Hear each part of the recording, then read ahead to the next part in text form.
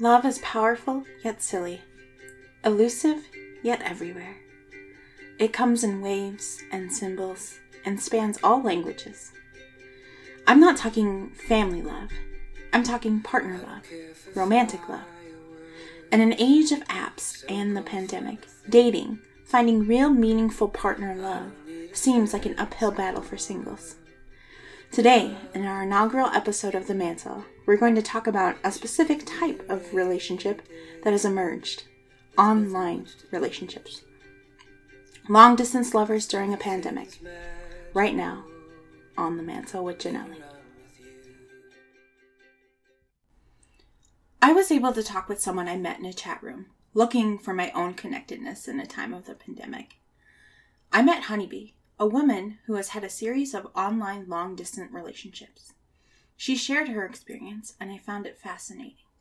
Finding love in these chat rooms seems easy. Talking to someone for hours on end, you get to meet and share everything together. But there's a catch. No physical touch. Too dangerous to meet now with the pandemic.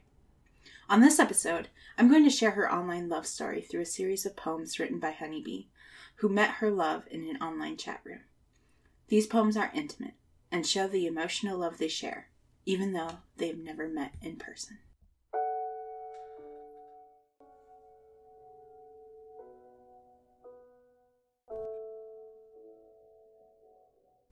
In case you didn't know,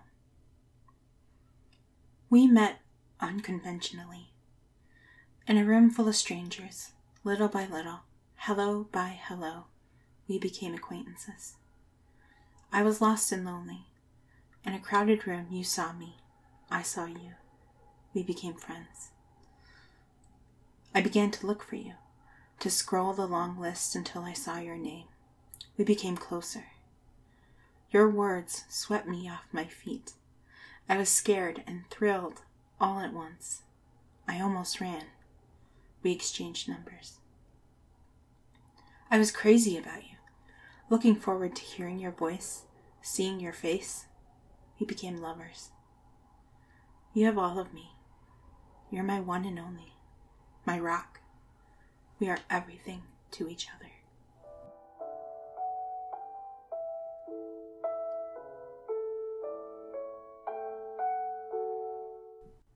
Our own kind of meant to be. You are warming west and I am nipping north. Sun and ocean at your feet, while cold and snow at mine. Yet we love. You're my sun rising in the east, pushing me to rise each day. I'm your southern wind, bringing passion and lightning. If only your heart went northeast, my heart southwest, we'd meet somewhere in Denver. I can see it now, rushing to each other, kissing our last first kiss. But for now, with every call, text, and video chat, we become closer as two souls could ever be. No matter the distance, I'm all in. That is my promise. Life is unpredictable, but like the compass, we will never be lost because we found each other, our own kind of meant to be.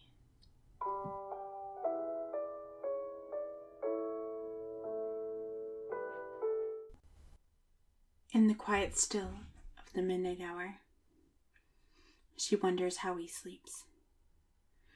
To see his chest rise and fall is all she dreams about. To feel his warmth of heart and body is a fervent wish. Lips pressed against his in ultimate surrender. Bodies wrapped around each other in ignorant bliss of the world around them. They love with passion and fire like they have never loved before. Her heart longs for the day they are finally together at last, when she can show with her body just how much he means to her. She would whisper, "My love," Look around at the garden our love has found. You are the one. You are the only one.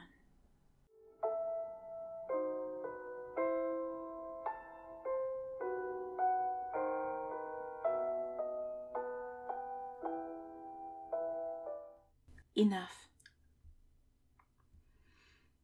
It was easy to fall in love with you. Hell-bent on not going there, we went there. And I couldn't be happier.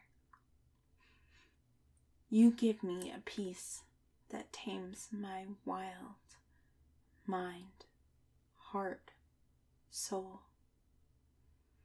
You hold up my world and make me feel safe, loved, complete. Our kind of love is easy. Our hearts, two pieces that fit together. The only complexity, the world around us. The world around us, painful, lonely, abandoned. We use our love as refuge, joy, peace. I dare not ask where you came from, nor do I want to question just why it is you make me feel enough.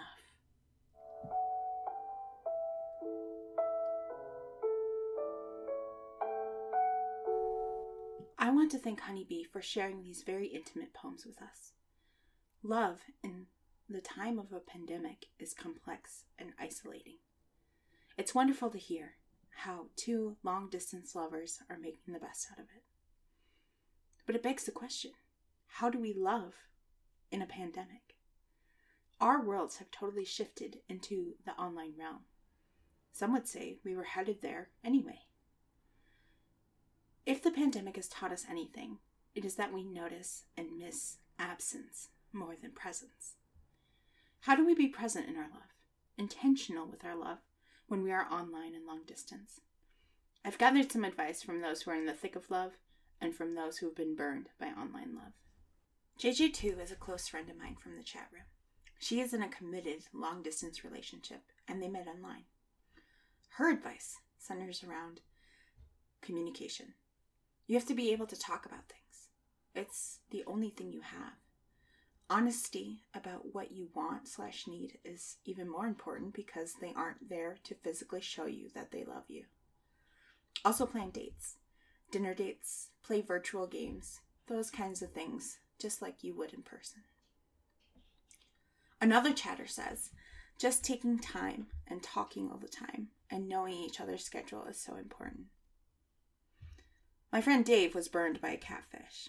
His advice is to do a video chat talk, first of all, to see if the person is who they say they are.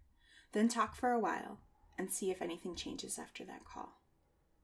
Finally, my wisest friend online, Rachel, says, protect your heart. While there is much you can learn about someone online, there is much you cannot. I want to extend gratitude to my online friends who have supported me and shown me love and community. I'd also like to thank Jerry and Chris for being my first supporters of The Mantle. Next time on The Mantle, with Jen Ellie, we'll explore storytelling and how it helps heal trauma and gives agency to those who often find themselves marginalized. See you next time, friends.